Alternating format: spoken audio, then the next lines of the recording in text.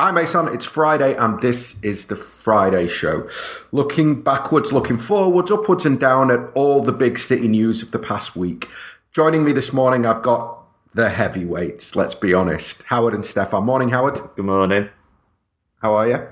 Yeah, quite literally a heavyweight at the moment. I'm all right. Excellent. Yeah. Stefan, how are you? Good. Wonderful. Well, look, guys, I'm not going to mess around. I'm going to dive straight into the opening question because it's interesting. Would you be in favour of FIFA changing the rules surrounding number of players a club can send out on loan? Howard, I think I'm going to start with you. Yes. But if you're going to ask me for a number, it's how long is a piece of string? I think the big clubs, let's be honest, get away with far too much in all areas of the game. How we're allowed to put youth teams into lower league trophies like the Checker Trade. How, I think the system of compensation for young players, could be a lot more for teams that are raided. But at the end of the day, the general theory that would say yes to this question is if a club wants to buy a young player, and we're pretty much talking about young players here, aren't we? If we're sending out on loan, you're not really talking about many. Well, I mean, players that fall out of favour, doesn't really matter if you send them out on loan. Maybe you could link it to the age, because I think with youth players, a lot of big clubs now, if you're going to sign a player, you should only sign a player that you think's going to one day get into your first team. Some teams, and Chelsea, I think, send even more out. I'm sure City got tons out. Are doing it just as a way of financial support, in a way, knowing that they can churn these players through the system and make a lot of money with little intent of ever playing them. And for that reason, yes, I think I do agree that it should be limited. But the key point is what's best for the player. And I don't think just being churned through the system by a big club is really best for the player. On the other side, though, what do you limit it to? There's no magic number that's fair. I mean, you're just making up a number, aren't you? But there has to be a limit. I just don't have all the answers there. Okay. Stefan? Does there have to be a limit? I mean, what City and Chelsea have set up is effectively a football university. Yeah. So you go, they recruit people from all over the world, players that may or may not have had opportunities elsewhere. You'd think that somebody would have picked up the talent, but who knows? So they're putting some supply into a university system, some demand into a university system, and the supply is those players. And their benefit is that they get effectively first dibs, having loaned them out to a variety of clubs. Now, does the player lose? I don't know. I mean, I think the player gets a top-class football education and then goes off and may or may not have a career elsewhere. Where's the loser? So, I don't know. I mean, fundamentally, the clubs have been set up.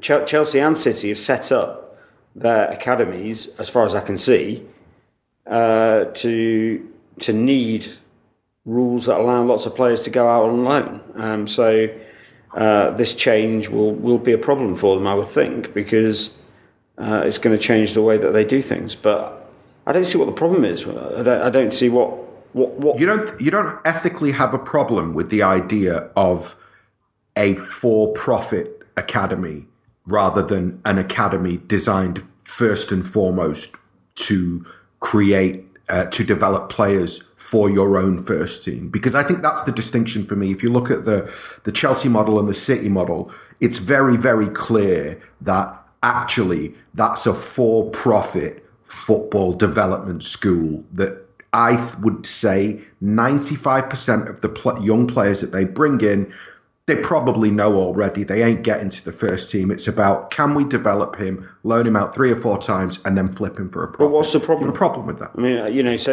I accept all of that, but there's a value exchange. So the player's coming. It's not like the player's getting nothing out of it. The player's coming to an unbelievable academy, getting the best of everything, and then doesn't play for the team that's top of the Premier League. Well, okay, I'm sorry you're not playing for the team that's top of the Premier League, but that's life. But everything else has been fantastic for you. You've had incredible money, relative. You've had the best education, and we've even helped you find a new club. Is there a good of the game question? Maybe why is it bad for the game? First. Players are getting a level of training. So I'm asking you, like, for the Premier League itself, it feels as though the narrative is very much that big clubs hoarding young players and continually loaning them out is somehow detrimental to the English game. So I'm not saying it is. Oh. I'm asking whether you feel it is. No, yeah, that last point is absolute bollocks to me. I mean, that's been going on for about 20 years, the detrimental to the English game, and it's like, well, to be honest, we've probably got the best squad for a long time right now. So the argument's fallen over. We're winning youth, younger age tournaments. We won 3 world tournaments last year, which we've never done before. So there is no evidence that English players, and we don't have good English players coming through. So, and to be honest, Stefan's put a very strong argument there that and to back him up further, the ethical argument, ethics in football, I think we've passed that. Yeah, that ship sailed a long, long time ago. At the end of the day, yes, some will be lost, but as Stefan says, what if City and Chelsea and other teams didn't do this? Some would be lost anyway. Loads of would end up playing in lower leagues or never make it.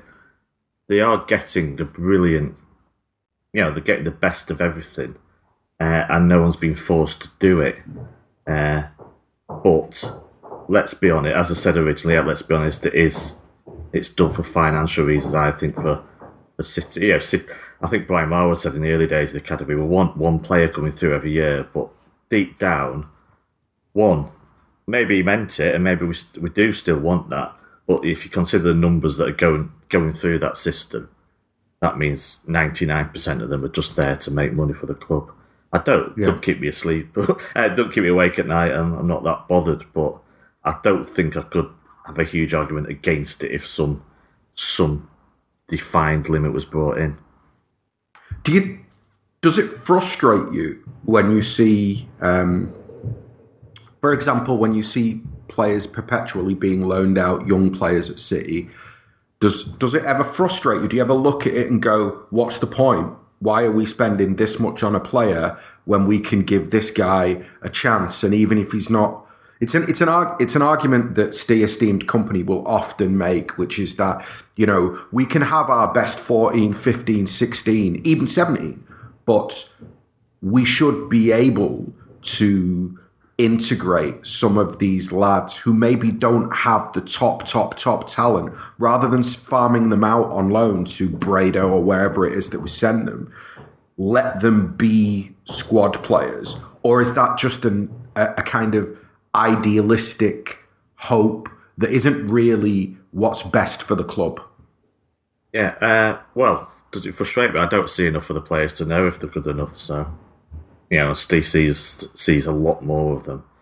No, as I said before, it's a results game. Simple as that. And where we're getting 100 points in the league, and if we were in the league because we buy Mahrez rather than bring a youth player through who may, results may slightly suffer, it's easy to just forget it and enjoy the success. Perhaps we should always, we should bring one through every year, just guaranteed always have one there, have one on the bench, but it doesn't really frustrate me much because I don't see enough of the players. I mean, if you're really, really top level, then you will get into that squad as Foden has. Yeah, okay. Stefan, a bonus opening question. Brahim Diaz is going to Real Madrid, whether it be January or next summer. Are you bothered? Well, I mean, it's all part of the same conversation, right? So it's all very well saying that they should come through. We know who the best players are in the academy, and we know who the best players that have left over the last few years are. There's not many of them, and we can't think of many, if any, aside from Sancho at the moment, who looks like they're the real deal. So, I guess that vindicates the club not bringing him through to be in the first team. And that probably applies to Brahim. I mean, he's not good enough to play at the moment in the first team. He won't be good enough to play for Real Madrid. I don't have any problem with him leaving. I understand it from his perspective because it's just not going to change at City. I mean, he's so far down the pecking order. I mean, what sort of scenario would it be before he got a first team run? I mean, it's almost impossible. So for him, I think it's the right thing to do to move. If I was him, I wouldn't be going to Real Madrid. I know it's obviously exciting and flattering to be offered, but I can't see that it fixes his wanting more game time problem. And it's going to happen more and more. I mean, the Foden situation is one that if Foden can't play versus West Ham or Lyon in those circumstances, or let's say if there are injuries on Saturday, then when is he going to play as a properly young, up-and-coming player? He won't be in a position to be a regular until 2021. It's crazy. Well, that's fine. What is that a problem? I think it is because I think we're relying on him being a City fan, and that's why when Brahim doesn't have that added element of one probably being one place up on the pecking order and two not being a City fan, then he walks out the door. So I think it's going to happen more and more with our young players. It's fine. It is what it is. But I think we have to accept that those players are going to move, and therefore our academy is what we discussed for the last 10 minutes, which is a football factory, probably for other clubs. Well, as I've said before, as Diaz walks out the door, to little fanfare, will have signed someone else, some 16-year-old wonder kid from somewhere. It happens. It's a conveyor belt, isn't it? People come in. We took Sancho off Watford. Totally. Liverpool took Sterling off QPR. We took it off them. Real Madrid might one day take him off us. Players move. We lose one. We gain one. There'll be a few regrets. Sancho probably. But that's the way it goes. I think with Sancho as well, I think we have to be careful in terms of... I remember Denis Suarez going back to Barcelona and playing 3 or 4 times certainly in the first year, or I think the second year that he was there, he got some first team football and he looked like a footballer, and everybody said, oh, look, this is going to be egg on City's face. And he's kind of disappeared again. I think that with all of these young players, and they are young, when you're talking about 18, 19 years old, it's rare that you get the Raheem Sterlings of this world. Because I think Sterling was even more developed than Leroy Sané was, even more developed than Gabriel Jesus was at 17, 18 years old. I think it's rare that you get those players who can step in to a high-pressure Premier League first-team environment at that age and not be fazed by it at all. So, yeah, I mean, it depends on position as well, a position on the field. I think someone like Ibrahim, with his physicality, he's not ready, and he's not going to be ready for a while probably. And he's just down the pecking order, so he's going to leave. I think in any event, I put Sancho in a different category because we tried everything to make him stay. He wasn't going to play. That's obvious. So we were giving him some assurances, but he wasn't going to stay. And he let us down anyway in terms of the way that he dealt with it, and he left. So frankly, even if he's a massive success at Dortmund, I still don't think there's egg on City's face because they didn't do anything. No. What did we do wrong? We tried to keep him. Yeah. We didn't play him because he wasn't ready. And it's easy with hindsight to see how he's doing his season and say, why didn't we play him? But let's be honest, no one was calling for him to be in the team last season. No one expected him to have this instant impact at Dortmund. But just to play devil's advocate for a minute, Howard, I think it's pretty easy to step back now with hindsight and make the argument that, Brahim Diaz, all the way through this process, has been further ahead in the pecking order than Sancho ever was. And yet at 15 years old, when we brought Sancho in, or 16, whenever it was that Sancho landed at City, Sancho was the great hope. Like, he was the English lad from the academy. Like Foden, he was kind of considered, like Foden, to be gifted at a level that was so high that he was definitely going to make it. And all the way through his developmental years at City, there were players ahead of him in the pecking order, even at that youth level. That's before you start looking into Pep coming in, signing more and more and more attacking players.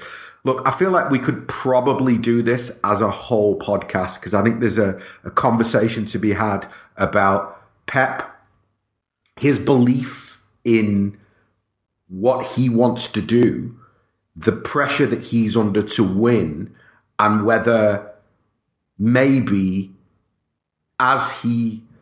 if Pep's here for a long time, so let's say that he's here for 5 years, I would like to think that 3 or 4 years into his process, where he's maybe won 2 Premier League titles and done a Champions League, that there'll be a different approach to the squad as a whole. Now, maybe I'm wrong and being naive, and, in the end, it's always going to be, if there's a Mahrez available, you ain't going to take the chance on a Sancho, but, I was just going to say something very similar. We've had very distinct stages in this club from the day of the takeover. So it was all the first bit was just buy anyone we can, throw money in their direction. Then we had to get them off the wage bill. Then we then when we were success, we didn't have to do that. It's like get the top class players that fit the system. Now Pep's come in, and ideally we want, in a perfect world, we'd have 11 locally born players, or youth players from any, in that team. But of course, that's not the real world. But as you say, once we've had success under Pep, maybe then the next stage is to really reconsider what we use the academy for as the next stage after this. I can't see it changing. I mean, as I say, if he's not going to take risks away at West Ham when we're in the form that we're in, or Leon we'll talk about, but if he's not going to take risks against West Ham, when is it? He's not going to change. I mean, he obviously doesn't see it in the way that we see it, and so it is what it is. I just don't see it changing. I do. Maybe it's naive hope, but I would hope that in a couple of years' time, as I say, if he's got a Champions League under his belt, that I'm not asking for an extreme. I'm not asking that suddenly we go right. We're going to have 11 senior players and effectively have 6 or 7 youth team players who are going to make up the rest of the squad. No, not at all. But I think maybe what you say, Stefan, about the Foden conversation, about how, well, if he can't get on the pitch against West Ham and against Lyon and again this weekend, that's kind of what I'm getting at. That I would hope that risk, an individual singular risk at a moment in the season like this where you come down with injuries, I would hope that as the longer Pep's here, maybe the less pressure he feels in the immediacy of his job, and because of that, it maybe makes him a bit more flexible or more prepared to take a risk. But we'll see, and maybe you're right, and it's just not going to change. Okay, let's talk about West Ham. Actually, we're going to talk about West Ham and Lyon. Stefan, if you look at the way that West Ham attacked City, and the chances that they created, were there already signs going into the Lyon game that Lyon would score goals against us? And in general, what do you make of the 2 games in terms of we've made a lot about our defensive stability in the last 6 weeks, and what I want to know from you is where the line is between those chances coming from a lack of defensive stability and those chances coming from just good attacking play from the opposition.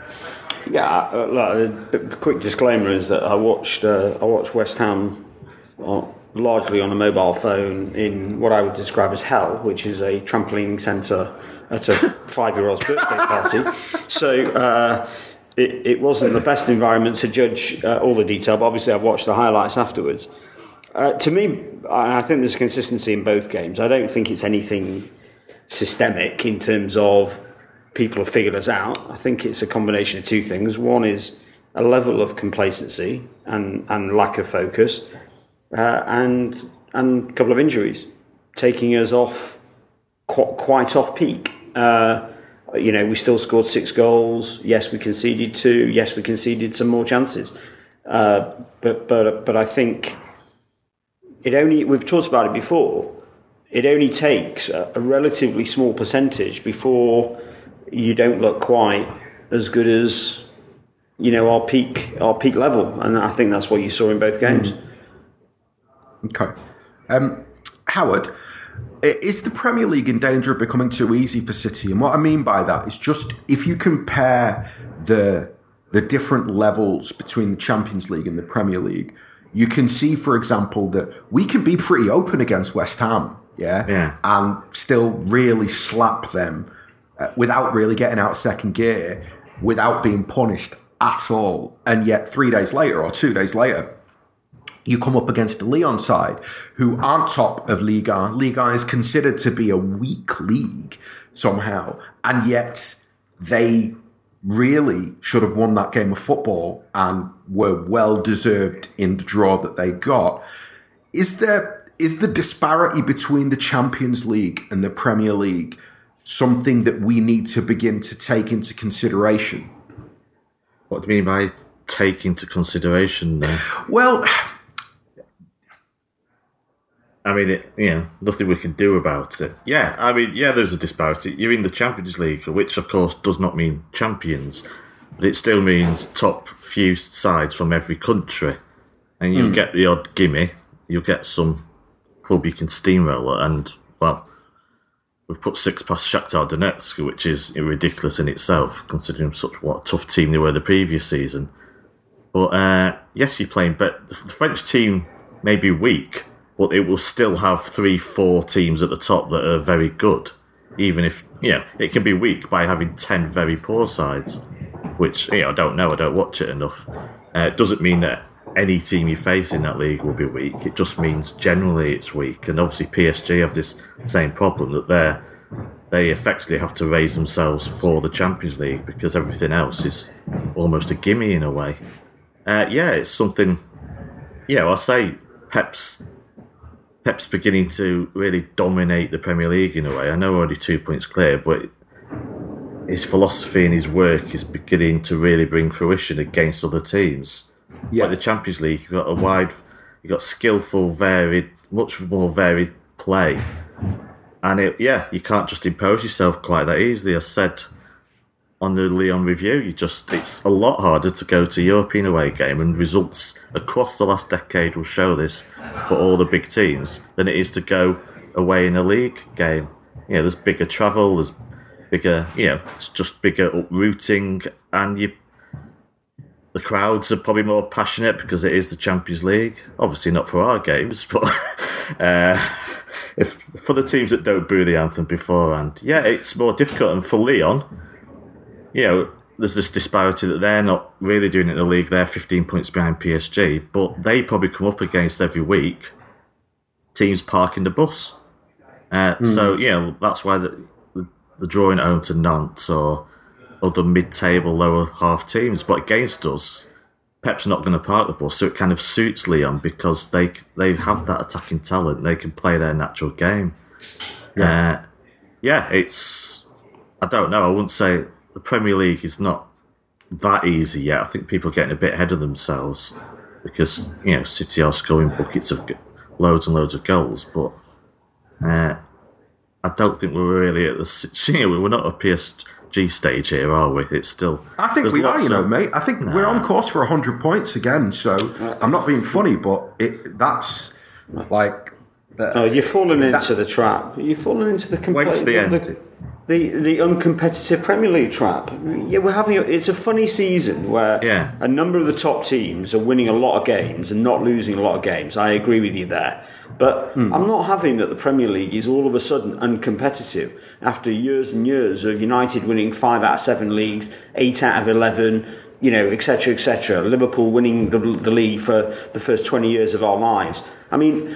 This is not an uncompetitive Premier League. Okay, but I'm not arguing that the league itself is uncompetitive at the top. What I'm asking you is the disparity between the top, let's say 6 to make it safe, the disparity between the top 6 and not the rest of them, but let's say between the top 6 and the bottom 10 is getting to the stage, I think, where you can begin to, those top 6 sides are beginning to look home and away at the bottom 10 and going, we're taking maximum this points. season, there's a little bit of that, and I'd only say a little bit, and let's see the whole season first of all. But to compare that with the Lyon game, Lyon, we are playing a Champions League game in a cup, so it's a cup game anyway. We all know what can happen in cup games. The other team raises their game because they're at home, it's a big game, it's a crowd, get behind them. And then you have, I see it a little bit akin to some of those World Cup games where you have certain players who recognise that this is their big chance to make to make a sort of a show of themselves in the shop window, and they play up. I mean, I watched a bit of the Porto game against Schalke, and you saw Porto. They'd already qualified. Both teams had already qualified. And you saw players, first of all, doing some fantastic things. Secondly, really clearly trying very, very hard and clearly raising their game in a game that was completely meaningless. Now, they're doing that because the Champions League has an odd... It is a shop window, like a World Cup is a shop window for these players. So I don't think you can compare the two. You know, the run-of-the-mill league game is not the same as one of 6 Champions League games away from home. Pep said himself he's never won 3 on the bounce in the Champions League, ever. Yeah. Away from home. So it's obviously not that easy to do. And then you layer on top of that our sort of team-specific issues, team selection, injuries, a little bit of complacency, as I mentioned before, in my view. And I don't think it's wholly surprising that we ended up drawing an ultimately a tricky away game with Lyon. I've got that kind of leads me nicely on to the next question. And Stefan, I'm going to start with you again. If you look at the performance and result in Lyon, as you've kind of touched upon, that there was an element of injuries beginning to take their toll. The question I've got is our squad's depth a little bit overrated because of Pep's ability to fit square pegs into round holes? No, I don't think so. I mean, you're talking about Mendy, Jesus, Silva, De Bruyne. I mean, it's 4 players of pretty high quality, and I don't think there's many teams or squads in the world that are not going to feel some kind of reduction of overall quality from losing those 4 players. And the round hole square pegs, I mean, he chose to do that. He didn't need to play Sterling, Mahrez in those positions. He had a very easy round peg. I can't even, I've lost track of what shape peg. Pegs and holes. He should have just played Foden. It's not that difficult. And and I think it would have been fine. And he didn't have to play Zinchenko if he didn't want to. He could have played Delph, who is as good as 80% of the left backs in Europe, in my view. Yeah. And so he caused his own issues in terms of that.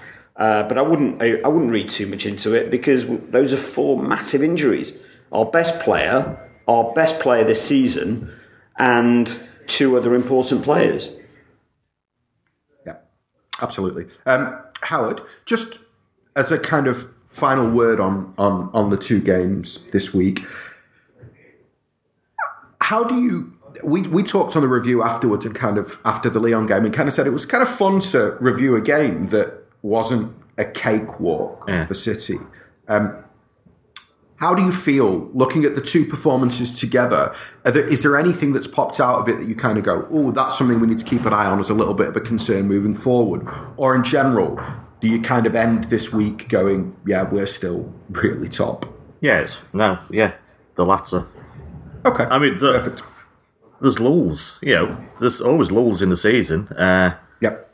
Pep put the West Ham conceding chances down to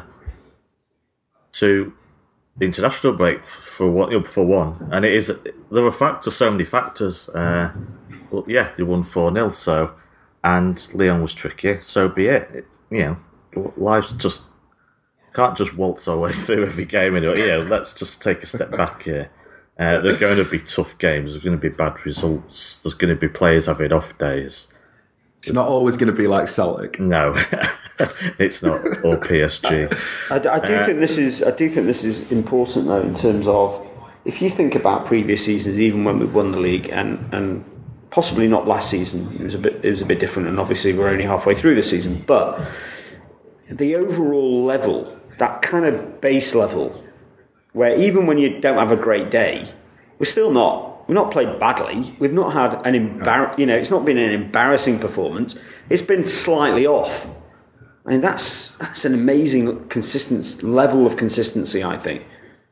And it's incredible what they've done for so long now. If you look at this run, it stretches, 60 odd, maybe even 80 games, where the level, even when it's fallen, has not really been shocking.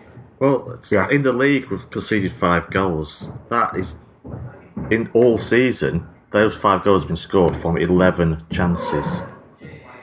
Major chances for the opposition. Isn't there one from open play or something? A major chance is basically one where the opposition has got a 50% minimum chance of expected to score.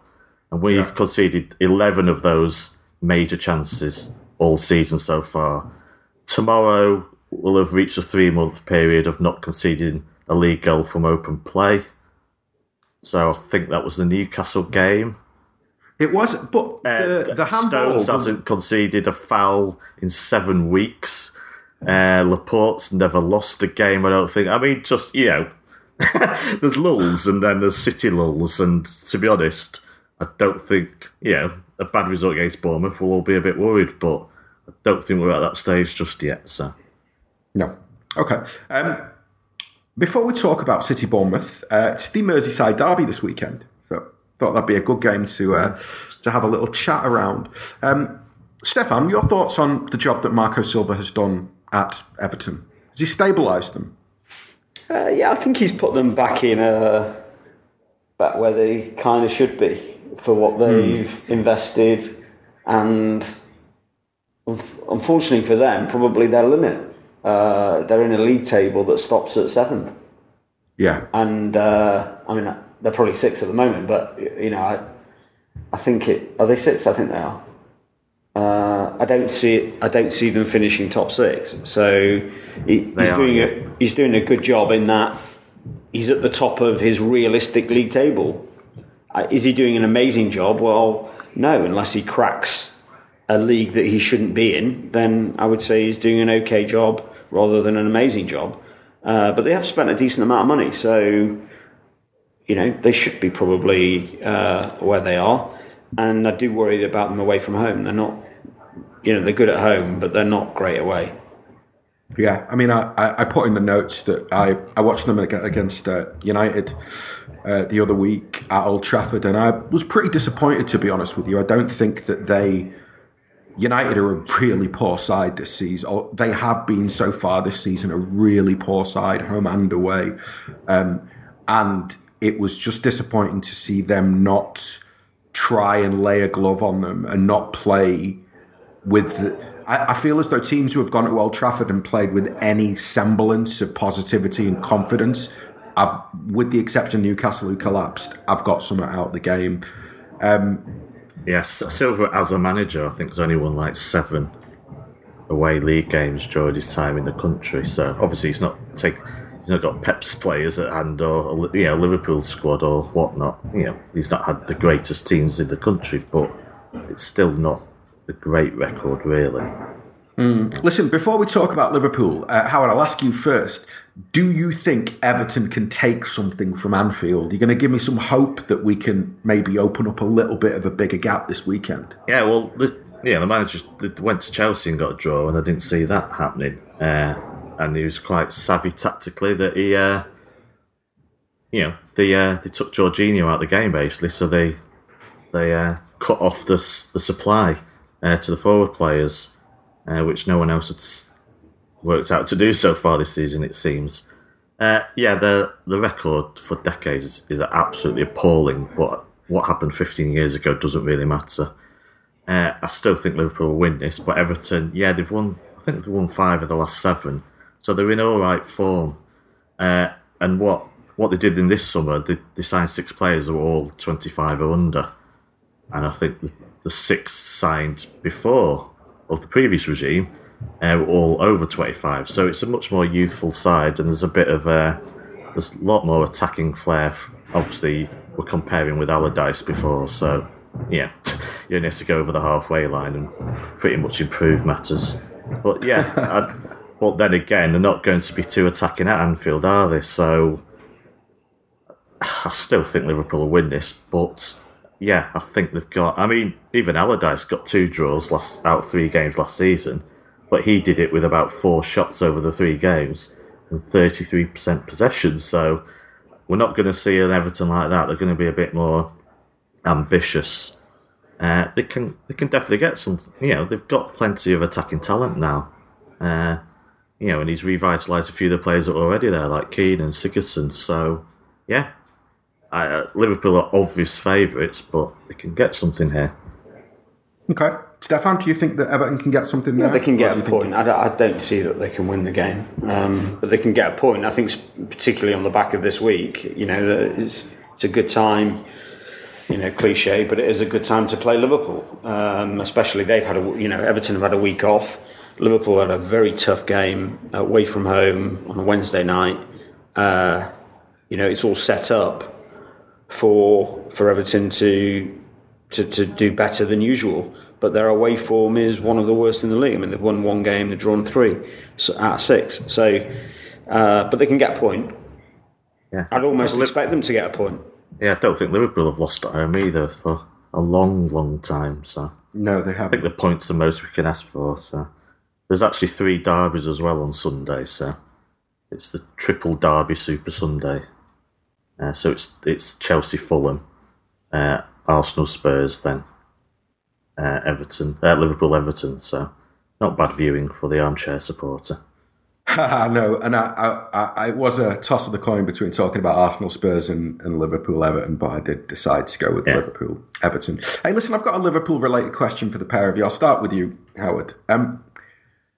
So they spent in excess of £100 million on 2 centre midfield players in Fabinho and Naby Keita, and neither of them can get a game. Their centre midfield is Henderson, Gini Wijnaldum and James Milner still. Their supporters are getting a little bit antsy and a lot of questions being asked. Is Klopp getting away with it a little bit? Do you feel that certain other managers, if they had spent that sort of money on players and then those players literally between them had like 4 stars, there'd be a lot more being said? Or is this simply a case of players coming in from a different league needing time to be bedded in? Yeah, well, there's needed time. I don't know what is being. Tuchel does get him plenty of leeway, doesn't it? In his character and his passion and whatnot. I think I did see online, we live in a bubble on Twitter, so you don't see everything that's said. I'd have to go onto forums and Liverpool forums, which I'm not going to do, to know the true feeling of Liverpool fans. But I did feel there was a change of attitude after the defeat at PSG, that people would get, that there was a lot more discontent with Liverpool, because obviously in the Champions League they've lost 5 away now, if you count the final as being an away game. That's 5 away losses on the row, which is not good at all. And question would be asked if Klopp's again the manager that just falls short all the time. As for introducing players, that's fine. Obviously we've had the same thing with Bernardo Silva and with Mahrez to an extent, and it's fine to when you've already got a very good team, you don't need to rush big players in and put them straight in. But Fabinho literally has disappeared. This is not Bernardo Silva was still getting into squads, getting on the substitutes. He was involved in games, he just wasn't starting for a few months. And Mahrez as well has obviously started getting a lot more football within a couple of months of joining. But we were told Keita was the final piece in the jigsaw puzzle, so to speak. He was the one that was going to turn them into champions. And it is strange that we've seen so little of them. Not even to be on getting 20 minutes here or there. I think Henderson's out, so we'll see if Keita might get started on Sunday. But these are big signings. It is strange. It's not, they don't have to be a star of the team yet. That's fine. It can take a year. But it's just when they're being left out of squads. I don't know if Keita's been in squads at all. I've not been, looking at the subs bench a lot. But I know Fabinho has just been... Yeah, that's very strange. It just sounds like he's not adapting to what Klopp wants at all. No, also there's a lot of... I've seen a lot of stuff in the French press in the last week about how Paris Saint-Germain would like to take him in January and that Liverpool might be open to that, which I think is quite interesting. Just one thing, on the Bernardo Mahrez thing, I actually don't think the situations are comparable. Mahrez that's what I said, within 2 months. You know what I mean? Even if and Bernardo, I remember at the end of last season, somebody dropped a stat that I went, wow. No player made more appearances. No, that's what I said. He was getting, even in the start of his City career, he was getting on as a sub, and then he was slowly introduced. So that's why it's different. Fabinho, exactly. He did Fabinho and Keita are just nowhere to be seen. Yeah. Stefan, do you want to chime in here? Do you think we're being a little bit harsh on the two players and on Klopp, or is there something to be said for?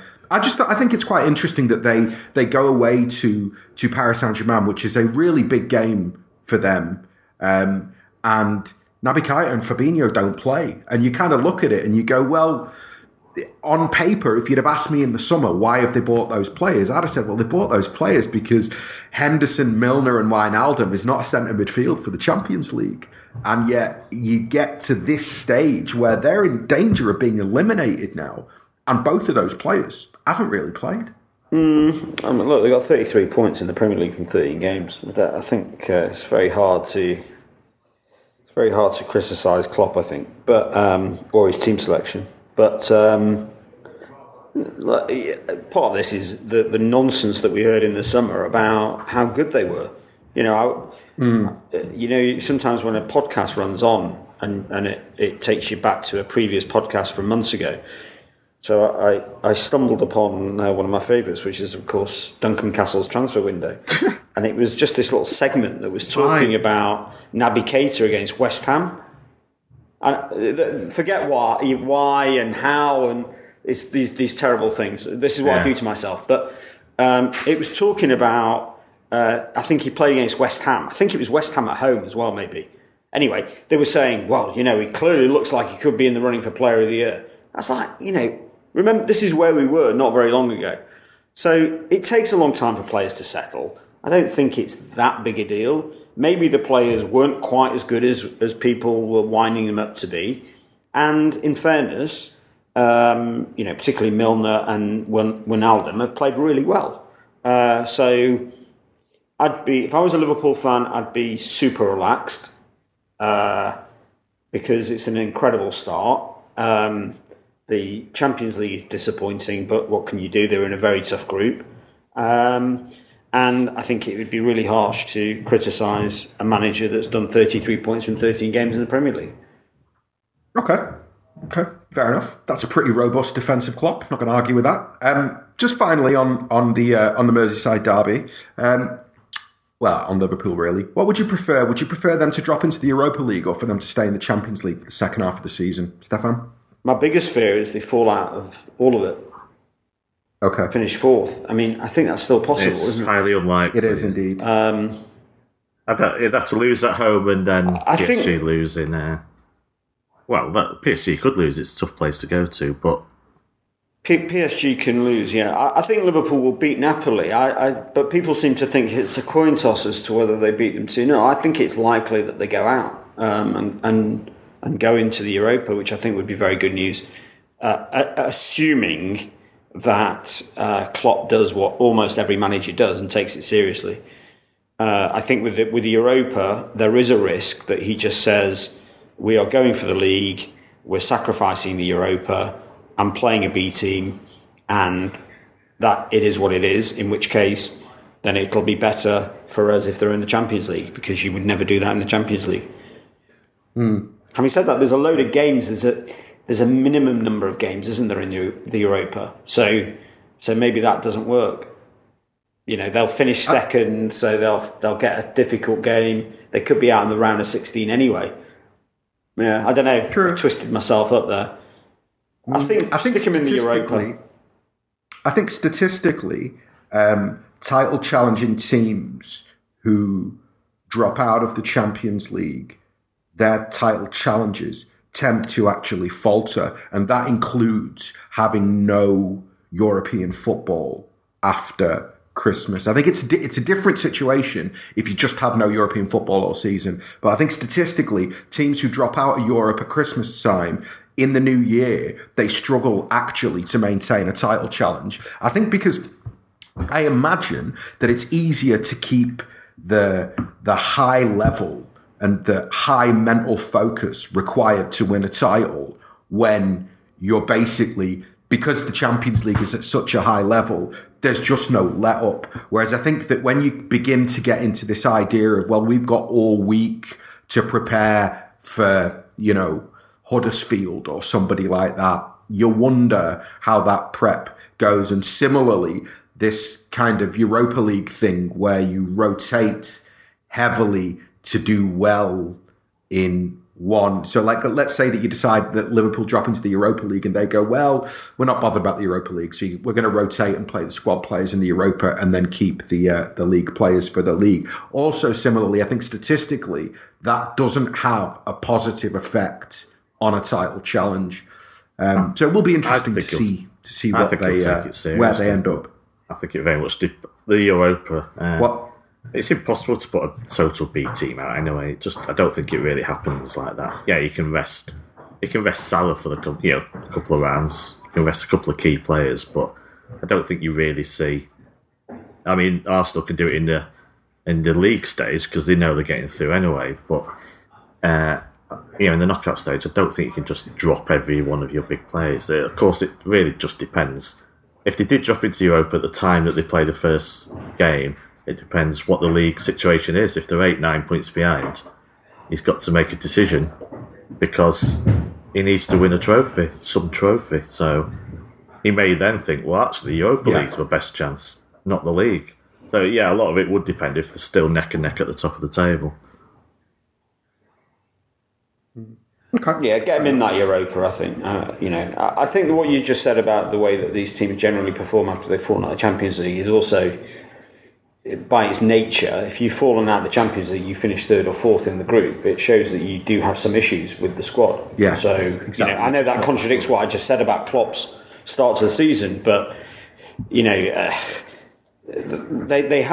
clearly not played well in those away games. I mean, it's not been like a City fall off of level that we just talked about. From what I can gather, I didn't watch all the games, but from what I can gather from the press reaction, they were really poor against Napoli, they were really poor against Belgrade, and they were pretty poor against PSG. It's not a kind of, they were just 5% off. No, it was big. Yeah, definitely. I think that they're, overall, that's where the kind of murmurings of discontent around Klopp stem from. It's just this idea that, they got to the final last season and they kind of felt, Liverpool fans are like, they felt like they're the best team in the world again. And then, reality seems to be biting quite hard for them at the moment because they were rubbish against Napoli. They were even more rubbish against Red Star. And, they were rubbish against Paris because Paris aren't that good. No matter what you say, I mean, Thomas Tuchel saying that's, our best performance of the season or whatever it was that he said. I mean, they've been crap and they weren't that good and they shut up shop after an hour. Do you know what I mean? They got 2 goals. They got 2 goals in front. They got the 1 penalty back and then an hour into the game, Tuchel's gone, okay, game over. And he's tried to shut it down and Liverpool had absolutely nothing. So, yeah, no. It's going to be an interesting end to the Champions League campaign for them, and I am curious to see how they react, whatever happens. Okay, let's talk briefly about Bournemouth's trip to the Etihad this weekend. Howard, the cliched "does Eddie Howe deserve a bigger job than Bournemouth?" question, and actually the wider Eddie Howe is the narrative manager of the season at the moment. Yeah. Are we in danger of looking at these one-off, every season there's a team, a manager who seem to overachieve?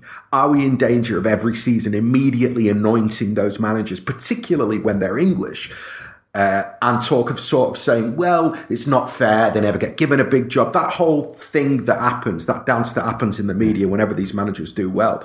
Do you think that's a fair narrative, or is it literally just narrative? There's always one manager, clickbait. One English manager, of course. At least Sean Dyche is out of the running this season. But does he deserve a bigger job?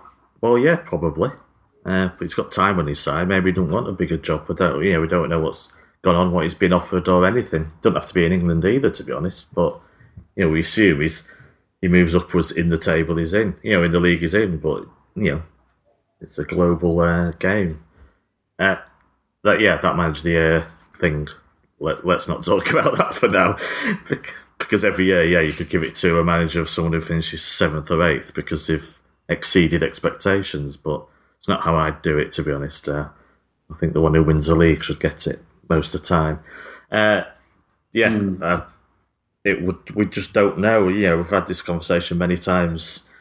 Is he just, some managers are just a perfect match for a single, certain club, and Eddie Howe is certainly a perfect match for Bournemouth Football Club, and we don't know until we take, it's until no, isn't that a bit patronising though, in the sense that it just, he's part of the job.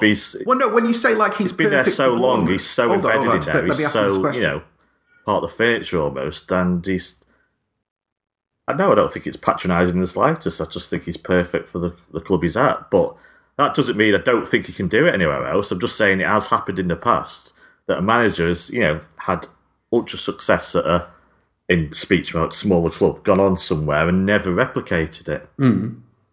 For what we don't know. We don't know what he's like with egos, with big players, with a transfer fund of 100 million, and so on.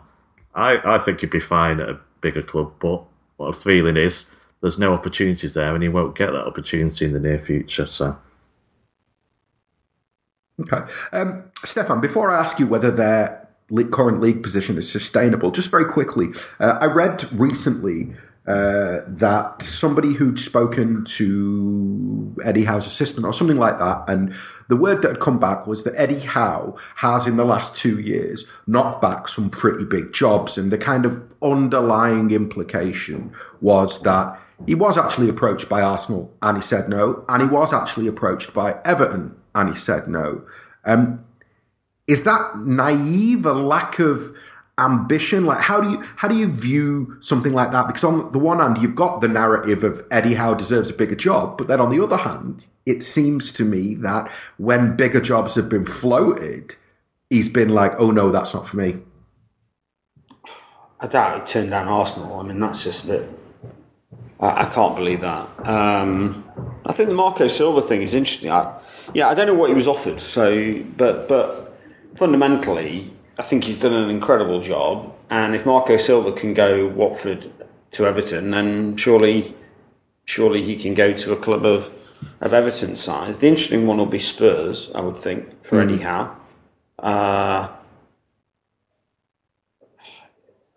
I think he feels obvious that he ends up there in a way. It's a big job when Pochettino leaves, because there'll be this impression that it'll just be tough, won't it? I mean, it'll deflate the club, and then he's coming into that situation, being asked to work with a tight budget. Anyway, I don't know. I think he does deserve a bigger job. I think he's done a great job there.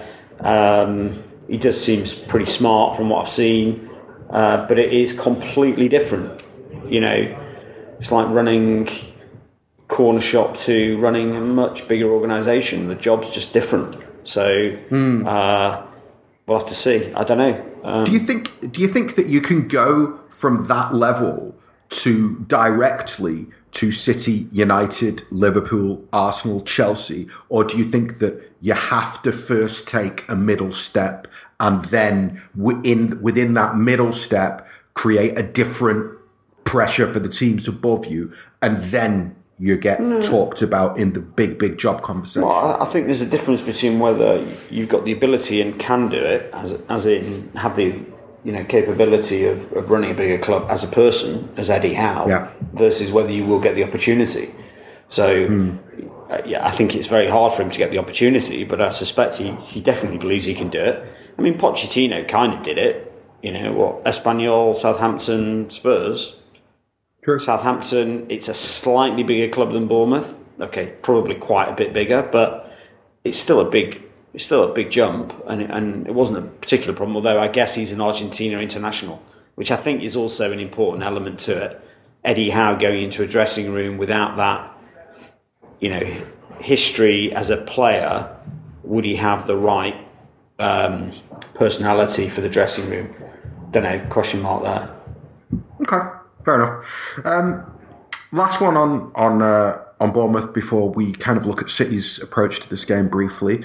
Howard David Brooks, happy to see him making a name for himself. I actually didn't realise that he'd come through the youth system or had been a youth player at City, but apparently he has, and I've seen many people tout him as so far being their signing of the season. So, yeah, happy to see him doing well. And is he another example of a player who kind of shows that you can go at the Championship and develop into a Premier League player? Care less, to be honest. It's not been on my radar either, and I don't care. I mean, I'm very happy for him that he's done well, but yeah, to say that, I know he was at us for 10 years, but no, didn't come on my radar much. Haven't given it much thought, I'm afraid, Asen.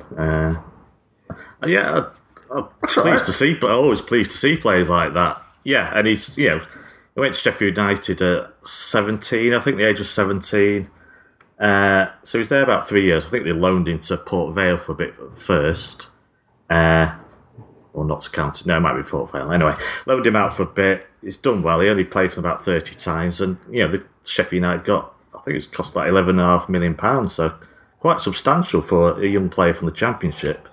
But yeah, he's, from what I've seen of him, he's absolutely, it's just come on leap and bounds. So he's obviously improved at a rate of knots in the recent years. So yeah, I'm pleased for him. But, because of the City link, I can't say I'm too overly concerned. But yeah, I mean, your favourite, Maddison, he obviously, I think who did he play for in the Championship? But there's quite a few, aren't there, playing well in the Premier League right now who've had that grounding in the Championship, which is, an ultra competitive league. So yeah, it's a great place for young players to play, and it really does help them, I think, develop. There's obviously that problem of a jump up. Obviously, it's a completely different level once you hit the Premier League. But yeah, it seems to have done quite a few young players a lot of good at the moment. It's almost like David Brooks had a good football education at a top football university. Well said, Stefan. Hey, listen, lads, just very quickly, it seems my opening question was very prescient. I'm reading, Twitter tells me that there's a story been done by Matt Law that's been published in the last hour saying that from the 2021 season, FIFA are going to introduce a limit of 8 players that can be loaned out, and Chelsea have been written to and warned to get their house in order. Chelsea, surely. The next 12. I think apparently Chelsea got 38 players out on loan. I know we've got a lot of players out on loan, but I don't think it's 38. Maybe I'm wrong. We're in the 20s. We're not. Really? Yeah, we've got a lot. Yeah, but why 8? Okay, it's just then it's just plucked out of the air. Why 8? I mean, it makes.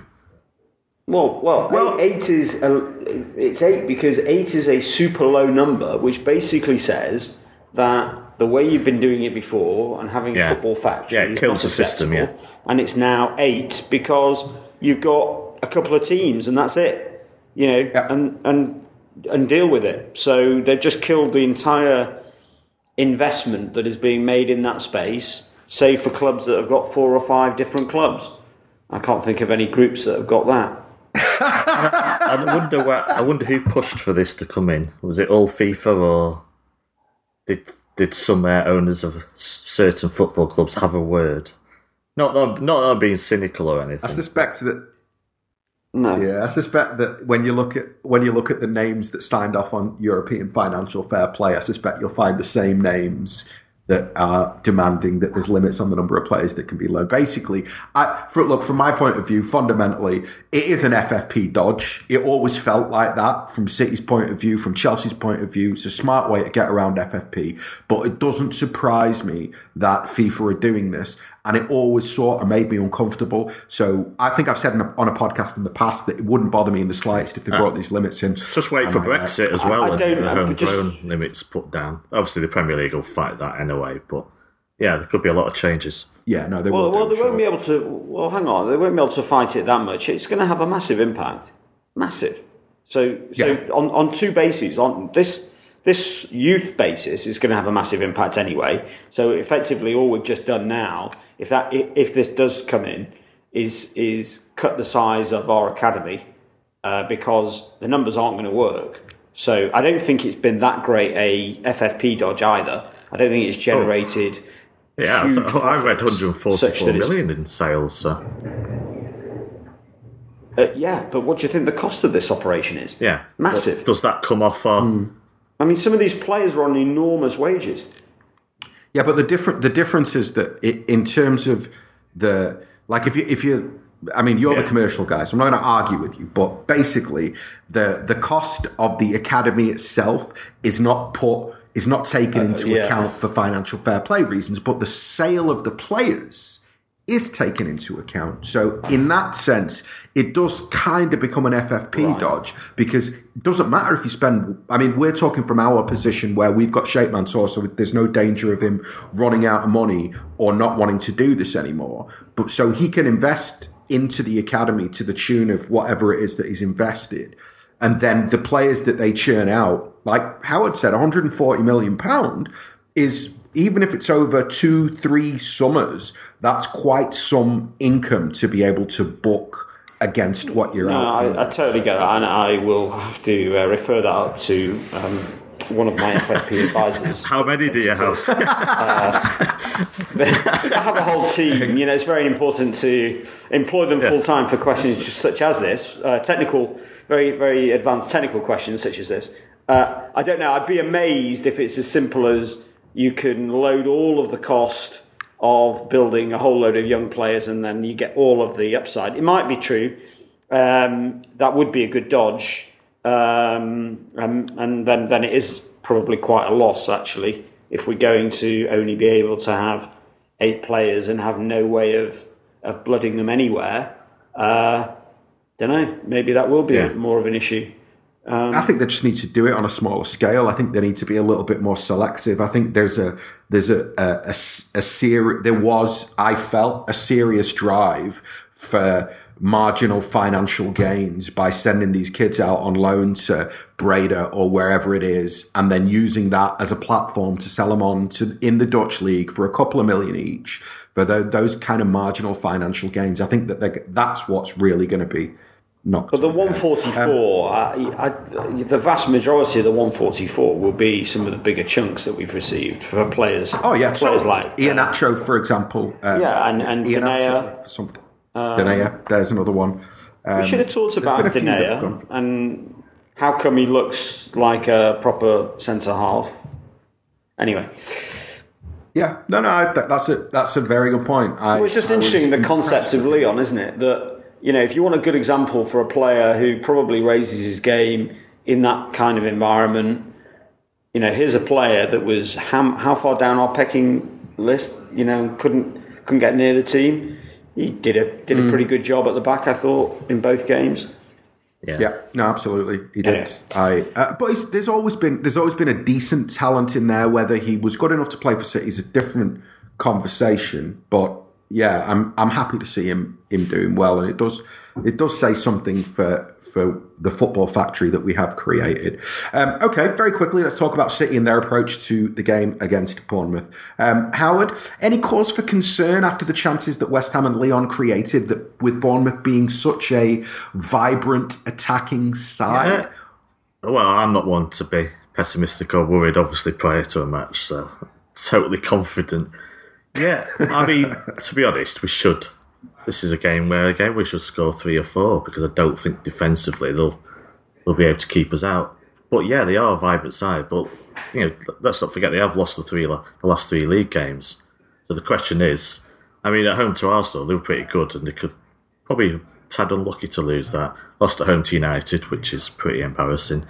But they lost away to Newcastle in the last away game, and Newcastle have won the last 3 as well. So maybe that's not that bad. But are they on a downward spiral now, or they've just had a tough run and not had the breaks? Well, I guess we'll find out more on Saturday. Yeah. I mean, definitely the way they play, they definitely are the bright. They do create chances, but wouldn't be surprised if we conceded. But to be honest, we should be scoring a hatful against them if we play to the level that we have, so far this season. Okay. Stefan, would you go along with that? Are we kind of getting to that stage where the games of this type of home game almost becomes quite difficult to preview in the sense that it is what it is? You expect to win. You can't really even build any type of argument for why it might not be a win. You see what I'm saying? Well, I've been blowing at least £10 a week on insurance bets the other way. So I can always construct an argument. So 0-0 is 50-1 tomorrow.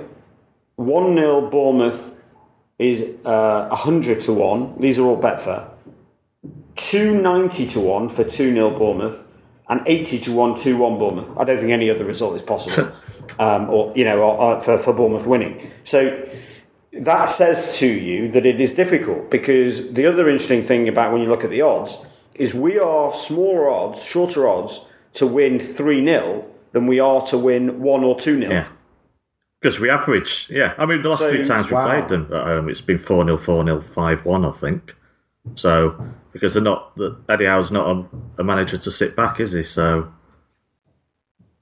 yeah. No, well, that was actually going to be the flip side of my question about Eddie Howe and Bournemouth, is that, yes, they present some type of vibrant attacking play and it's a difficult place to go to. But the flip side of that is that I don't think Eddie Howe's record against the top 6 away from home is anything at all to write home about. And they are capable of shipping not just a goal, but goals in multiples. Yeah, and I don't think they can score. Can they really? I mean, I don't want to jinx it, but it seems very hard to believe they can score more than once. And so you therefore have City winning comfortably. I mean, it just occurred to me listening to podcasts recently where you get to the end and people do score predictions, not just this podcast, but other podcasts. Everybody's kind of, it's 4-5. It's, I mean, we're in crazy times. But it is hard to look beyond that when, if you think about the pattern of the game. This is why I think it's so ridiculous when people say, well, have Lyon and West Ham shown teams what they should do? They should really open up and go for City. To me, it's the exact opposite. If Bournemouth do play open tomorrow and do go at us, they will get spanked. So, these are. It is difficult to preview the games. It's very difficult to say that we don't win comfortably. That is just what it is. Especially if we've got players like Silva back. I think they'll win the game, but I guess maybe you could have a red card or something early on that could change. Well, you say it's crazy times. We average over 3 goals a game. Plus, I mean, and that includes a 0-0 at Anfield and a 1-0 at Wembley. So you take out those 2 big games, and we're heading towards 3.5 plus per game. Over a third of the season. It's like best team in the land and all the world, mate. Steady on. Right, listen. What a boring preview that was. You see? But you see, that is the problem that we've. I mean, it's a nice problem to have, but what do you say? I mean, yes, we should win the game. It's really as simple as that. Yeah. No. Look, I think that there's my. Experience in the last few years of podcasting and in general with support and media is that, when things are going really, really well, it's not necessarily something that everybody's reaching for It's when there's a negative narrative that everybody wants to, it's like forums. I remember when I used to visit Blue Moon and, City would win and the forum would be dead, but Lord forbid City drop points. It would be, be millions of posts and millions of people. Cool. That's just imagine it's podcast in 99. Okay. 98. Okay, Howard, give me a score prediction for 4-1 for City Bournemouth. No, 5-1. Nice, I like it. 5-1. Okay, fair enough. 0-0. Interesting. I actually think that Bournemouth will get a goal, but I think that we'll score 3. I think it'll be 3-1. And I think it'll be a comfortable 3-1. I imagine that Bournemouth's goal will be a late-ish consolation, and I imagine that City will miss a hatful of chances. We'll go 3-0, they'll score, then we'll get another 2 late-ish on. So you heard it here first. I'm getting cocky because I predicted 2-2 in Leon. Nice, very nice. There's going to be people wondering what happened to Howard Hockin. Where's he gone, and who's the fella who's replaced him, who keeps predicting Don't these worry, one bad result confidently? We'll be introing with funeral music. So, well, playing what you just said back to you, if we don't win the game, is going to be quite painful. I'll just go into hiding. Yeah, definitely. Yeah, I'm going to play that back if we don't win. Right, okay. What's my prediction? Yeah, 3-1. I think it'll be 3-1. Stefan, thank you very much. Cheers. Yeah, pleasure as always. Howard, thank you very much. To everybody who listened, thank you very much. This was the Friday show on the 9320 podcast. I don't often do this, but once you're done listening to this, go to the Blue Moon podcast and check out some unbelievable work from Mr. Hockin over with the Rivals. What he's done this week, it's kind of cut that he didn't do it on our podcast, but it's brilliant. It's well worth going to the Blue Moon podcast and checking it out. In the meantime, have a lovely weekend, and as always, up the Blues.